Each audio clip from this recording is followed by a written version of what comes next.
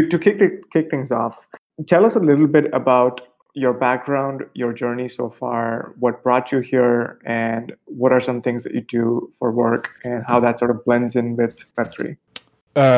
Sure. Okay. I will go all the way back to the beginning, but feel free to stop me at any point.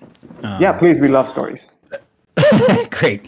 So going way back, I guess to early 90s. Mhm.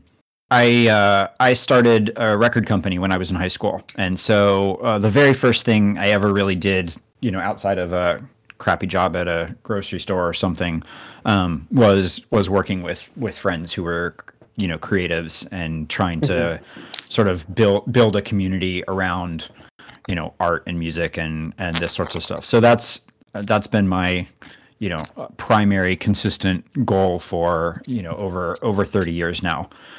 So I spent a lot of time in the music industry after that, and then sort of migrated from there to the art world more.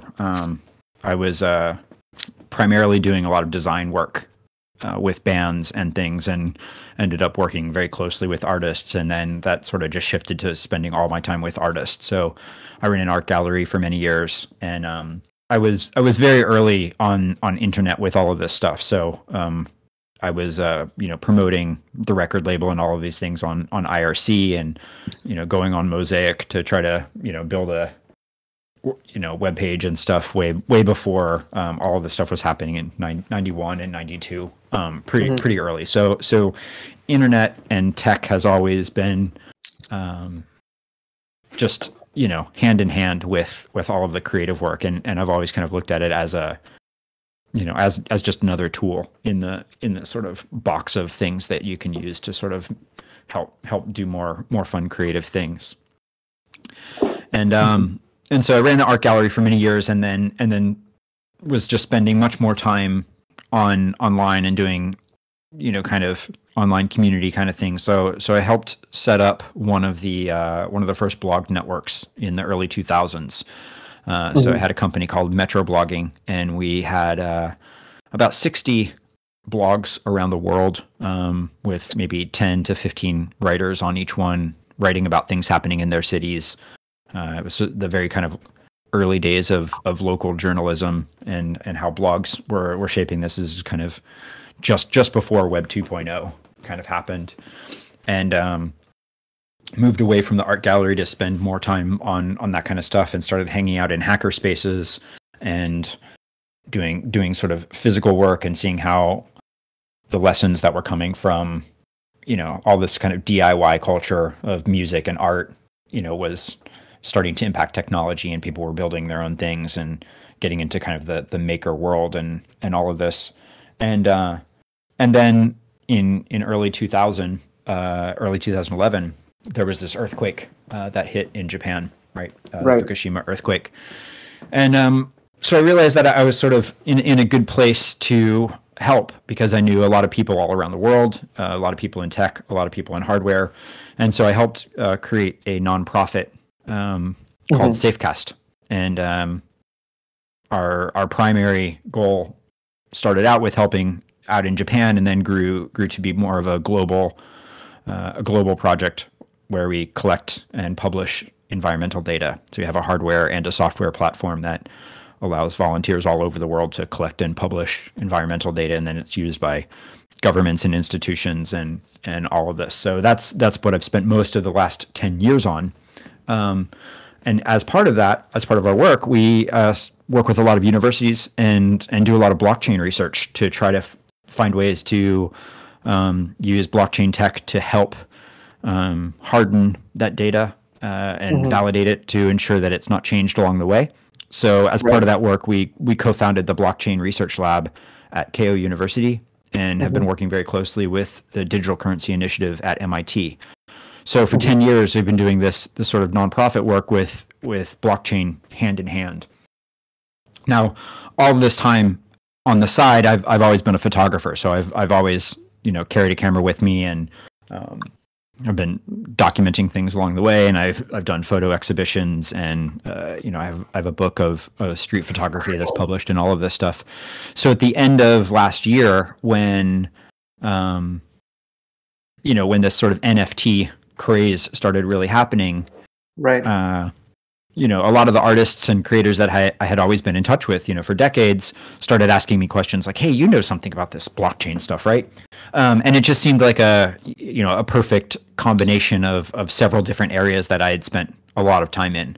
And so I initially just started trying to help people and explain things, help people not get scammed, try to understand what was going on with it, explain, what is a token, what is a smart contract, just all these kind of basic things to artists and creators. But I'm a very hands-on person myself, right? So in order to do something, I can't kind of just sit back. I kind of have to dive into it myself and understand it better. So I started minting my own NFTs and started thinking about social tokens and all of this stuff, and that was how I ended up finding your project, on the recommendation of another friend. And and I have a large mailing list with several thousand people that I kind of send notes out to each week to talk about just stuff I'm interested in and kind of paying attention to, kind of commentary on things, and that's called The Crowd. And so that was the impetus for the token that I created with you, and I've been distributing them out to people in that group, and people are kind of getting on board with it. And then separately, I've been helping build a community for artists, focusing specifically on NFTs, called Discord.art.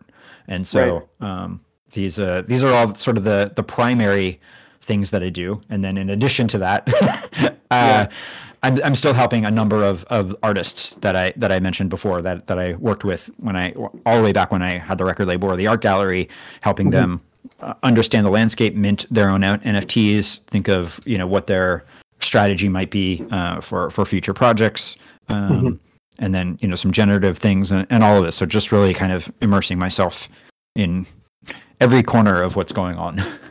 Yeah.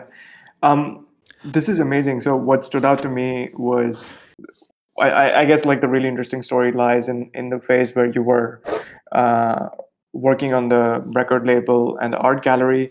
What was it like back then when you were sort of building a community? How did people come together back then? What was the core idea? Was it just a group of like artists, people who produce music? Like, what was the core thing that brought all of you guys together? Well, with the record label, and then with the art gallery afterwards, both of those were kind of created from the place of, we're doing things that we like, but the sort of established world, be it the music industry or the art world or whatever, isn't paying attention to our thing. So if we have the choice of sort of groveling around and knocking on doors and begging other people to pay attention to what we're doing, or just build our own thing, right? And not worry about whether the established people like it. We'll build our own thing instead. And so that's always been what I've done, is sort of found people who are into the same thing I am and try to build something around it, rather than try to get acceptance by the establishment, so to speak, right? Yeah. There shouldn't be any like validation there. It should just be like, you do your own thing and take it or leave it, right? Like, it's typically artists have this approach where the work they do, if you sort of try to seek out from like the establishment or whoever you're trying to get that response from, it's better to just like do your own thing, and that sort of makes people want to learn more, and that's what makes it kind of like provocative. I don't know. Yeah, I agree. And I think that's something that really has attracted me on multiple levels to, the current, Web3 stuff, is it feels, at least to me, a lot like it did in the 90s, where anything was possible. We had a whole bunch of raw tools in front of us. We could build whatever we wanted to. And I think this is a feeling that was lost quite a bit during most of the kind of Web 2.0 era and even the Web 3.0 era, which kind of followed, where there was companies who were sort of the management of all of it and the owners of all of it, and they would let you come in and do these specified things on their platforms, but that's it, right? Right. And you had to work within these really sort of managed constraints dictated by companies' profit sheets and that kind of stuff, which was much more limiting, not in a good way, right? I'm a big fan of creative limitations, but I don't think that most of what came out of Web 2.0 was creative limitations. I think that was more, sort of corporate mandates and such. And so I think that what we have in front of us right now is, almost a different fork on the evolution of things that are happening online, and much closer related to the Web 1 days, or even before that, dial-up maybe even, of people being able to just make something from scratch, and these open tools, and just see what you can build with it, and where you can take it without somebody necessarily laying out the plan for you. And I think that's very exciting. Yeah, I mean, what do you think about this? So just expanding a little bit more on this, like, there's this narrative that a lot of these artists or creators are into this idea of building an empire or building a really large audience or distribution. And then there's this other narrative that, they don't really care about tools. They care more about like sort of whatever gets them to capture the network effect better.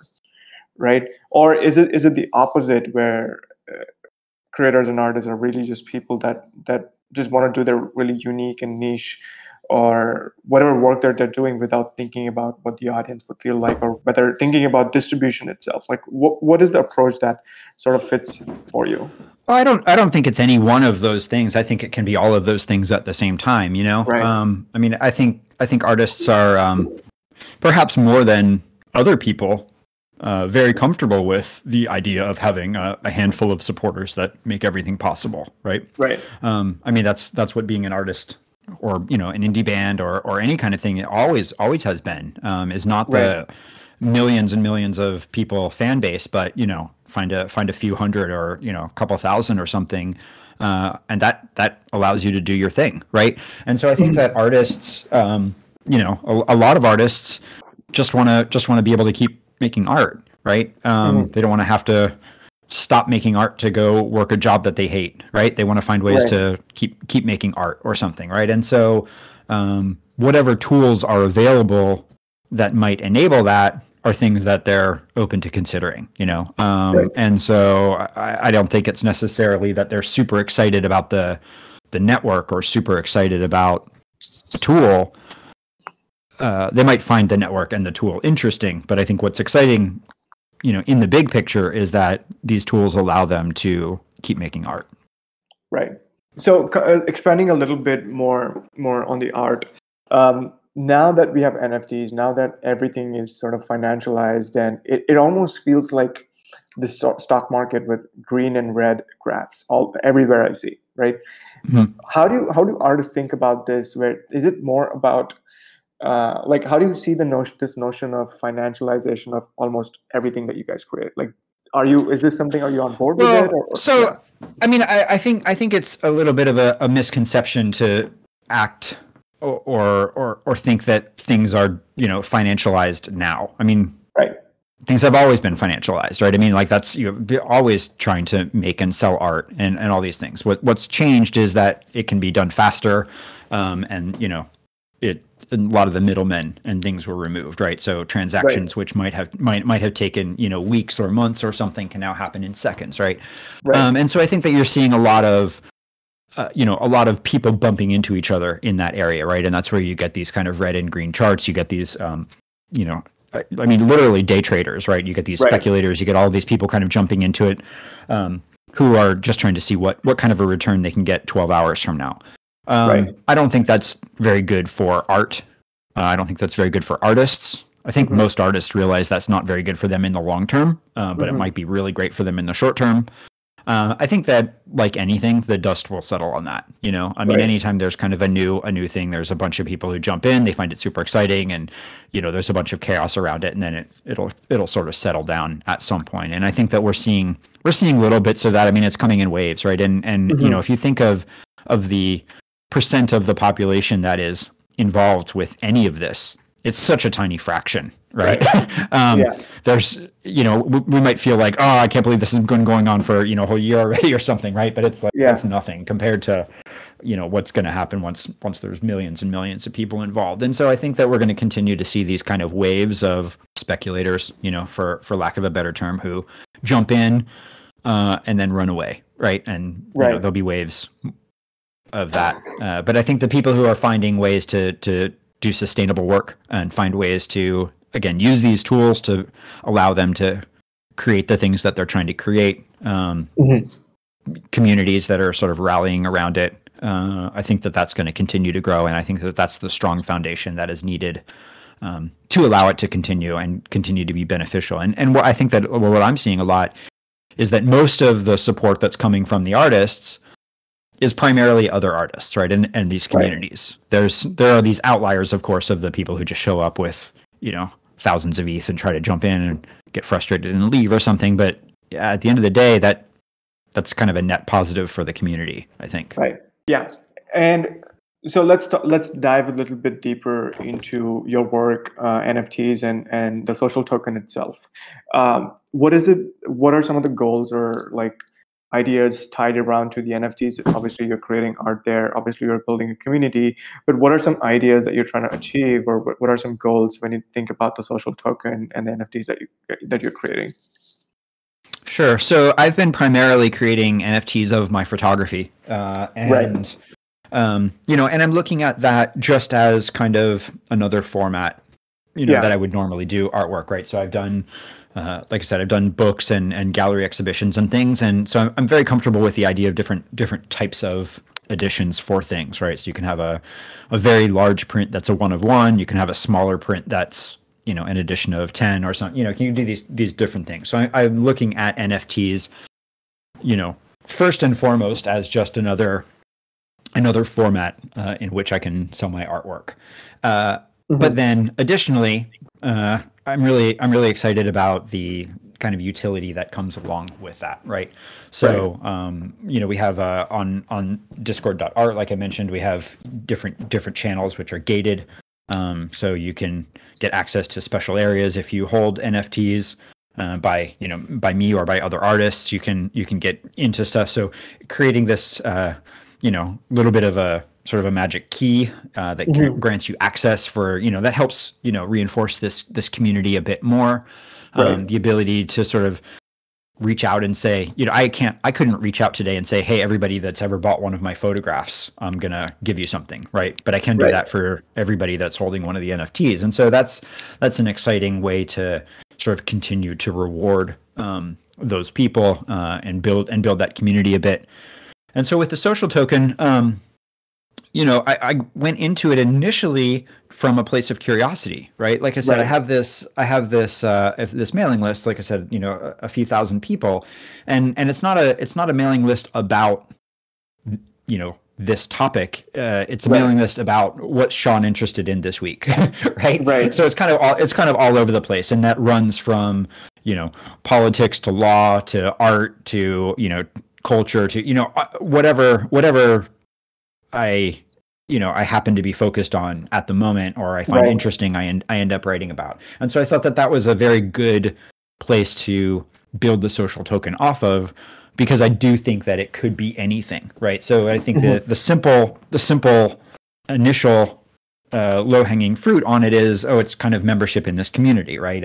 Again, you can get access to certain channels if you have the token or something like that, right? The next step up from that would be something like you can exchange NFTs for it, or having it accepted on OpenSea or something like that, where you can actually I'm going to release something, and the only way somebody can buy it is for that kind of a token, right? So a perk in that way. But I'm excited to see where else it can go, and I don't necessarily have a core plan of this is what I'm trying to reach for it, as much as I'm just trying to distribute them around and sort of see what happens with it. And then use that in thinking that I take back to consulting for other people, and again, using myself as a little bit of a sandbox in it, but seeing where it goes, which I think is pretty fun.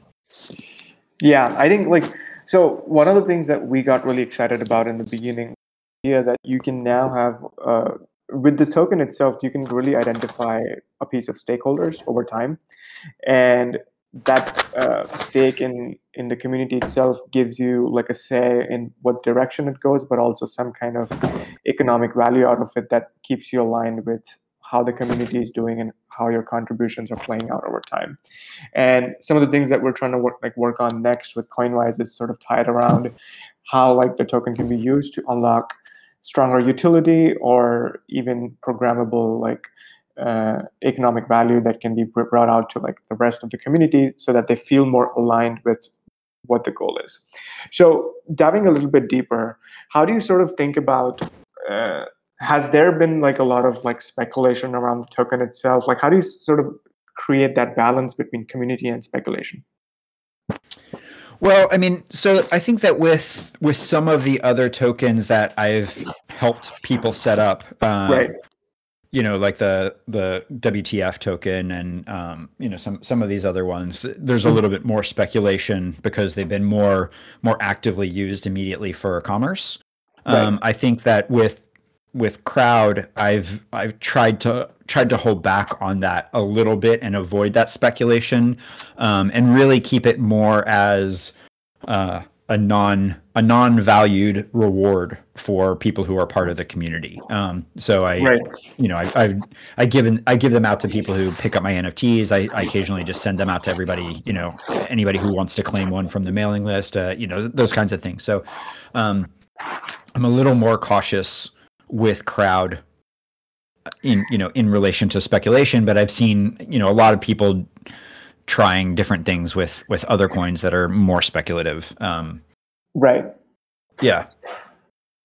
And I guess so a natural follow-up to that is probably like how do you see this sort of notion of like involving the token within the process of community building? Like how do you see that play around as a role for like creating incentives? Like have you tried to play around with any of those use cases? Like what are some like, or are you still in the experiment phase where you're just trying to see how things play out and then take it from there? I mean, with Crowd, I think that I'm more in the experiment, and I kind of like the idea of seeing what people do with it as opposed to trying to do something with it myself. I want to give it to people and then see where it leads. With some of the other projects, you know, we've started to use it as use tokens as governance, you know, and those kinds of things, right? Which so I'm exploring that in other projects, and it's working, you know, better or worse in different ways, which I think is all super fantastic and will help you know, educate the next steps that we take with other things. But with Crowd, I'm really sort of interested in seeing what do people do with this thing on their own, as opposed to laying out a clear path that people should follow. Right. Yeah, that's I like the idea of keeping it in the hands or like just trying to see like what the community comes up with and take that as a use case. I think that would be interesting to see what like people come up with. Yeah, so I've seen, I mean, there's already been people who are using it to trade for things, right? So I know people have come back to me and told me they've bought NFTs, you know, from each other using Crowd as the currency for that or other things, which I think is super cool. In fact, the first NFT that was bought with Crowd happened outside of my knowledge. I found out about it a few days later. So that was super cool. Yeah, that's super cool. So that's when you know like people are like really excited about this, when they sort of like take initiatives on themselves and like come up with unique things. So to come to like the closer end of these things, when we do these like sort of calls, one of the things that we try to like ask just as a thought experiment is if you, as it's just your daily work, if you had sort of infinite resources and sort of had the work like almost like magic, if you had infinite resources, what is it that you would create that would help the rest of the artists and creators in this space, and what is it something that you feel like there should be there but it isn't already? Well, I mean, I think there's a lot of ways to answer that question. I think that right now the huge elephant in the room that everyone is kind of talking about and thinking about and realizing is a huge problem, is that there's only a handful of marketplaces doing secondary sales for NFTs. Right. And 98% of those sales are happening on OpenSea, right? Which is just not healthy or sustainable in any way, regardless of intentions or competency or anything. That's just not a good thing for anyone. So I think that if there was, if I could just snap and solve a problem, it would be for there to be 10 more OpenSeas or something, right? That kind of secondary market could be distributed out among many other ways, which would, I think, resolve a whole lot of problems that are currently bottlenecking in the fact that all of that transaction and exchange is happening in one place with very few people working there and very few resources with which to work on, regardless of the huge pile of cash from investors that they're sitting on. They don't seem to be able to do anything with it. So I think that's really the biggest problem that needs to be resolved. Once that was out of the way, I think that the next step, which I think is going to happen, regardless of whether I wish for it or not, is just easier to use tools. I think you guys are a perfect example of that. Outside of Coinvice, at least when I found you anyway. If you wanted to create your own token, it was a rather tricky thing to do. Involved directly writing contracts or paying somebody a whole lot of ETH to write the contracts for you. It was a harder thing to do, and you made it simple and easy, where anybody can kind of come in and in a couple clicks get something going. And so I think that's what we're going to see across the industry and across the market is any number of these things which are tricky and hard to get easier and quicker. And that's how the larger world is going to get onboarded. It's just once it's easy. I was just a part of this project with a couple of friends called the Visitors. We did 10,000 avatar art driven project, and we did it on Polygon.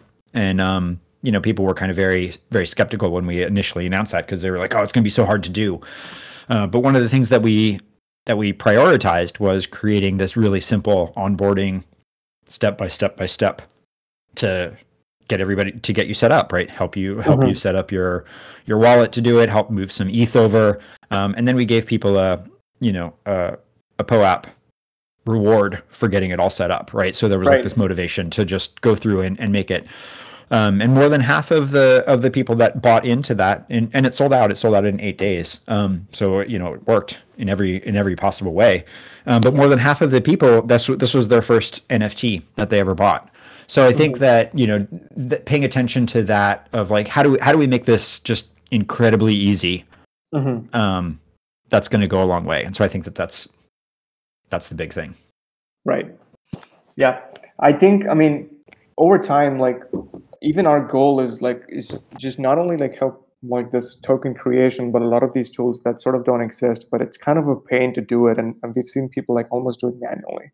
But this was like super, super helpful for me to like get a perspective. Like really these calls are like for everybody to understand like how a creator like approaches on community building, and are we in aligned with what the creators are really looking for, and are we solving a problem for them, and how sort of we can like figure out what pain points they have and understand like their journey. So let's talk about, so Gian has a question. This is more focused on your photos. Is there a reason as to why you post your photos in black and white? Yeah, I'm a black and white photographer. So I always, I shot, I shoot in film quite a bit, and I use black and white film. I never really got comfortable processing color in any way. Even my digital camera only shoots in black and white. So I can do color if I'm shooting something on an iPhone or something like that. But when I look to compose things, I look more at light than color. So that's just kind of how I've always approached it, and kind of how I trained my eye. So that's what I'm comfortable with, and that's what I do. Yeah. Perfect. So is there a way to get Crowd Coin? And I've been on the Crowd mailing list since 2015, but I recently found my way into coins and NFTs. Yeah, absolutely.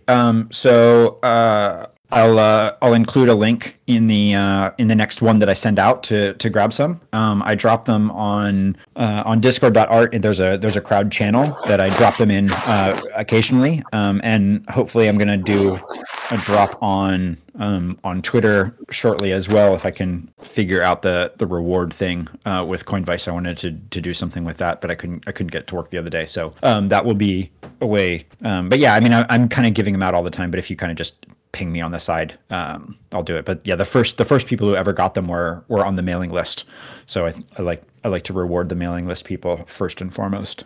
100%. Okay, so follow Sean on Twitter at Sean Bonner and discord.art. Check out his website at seanbonner.com. Sean, I really appreciate you joining the call with us. I really appreciate you using Coinwise, and we'll obviously be in constant touch with you for any issues that you have with sending them or doing it on Polygon. But again, like, really appreciate you being a part of like the Coinwise community as an early user. Like, it helps us a lot. So thank you. Yeah, no, I really appreciate all the help, and I'm always apologetic for the endless flood of questions that I send your way, but I'm glad that you're there, and I appreciate it. Yeah.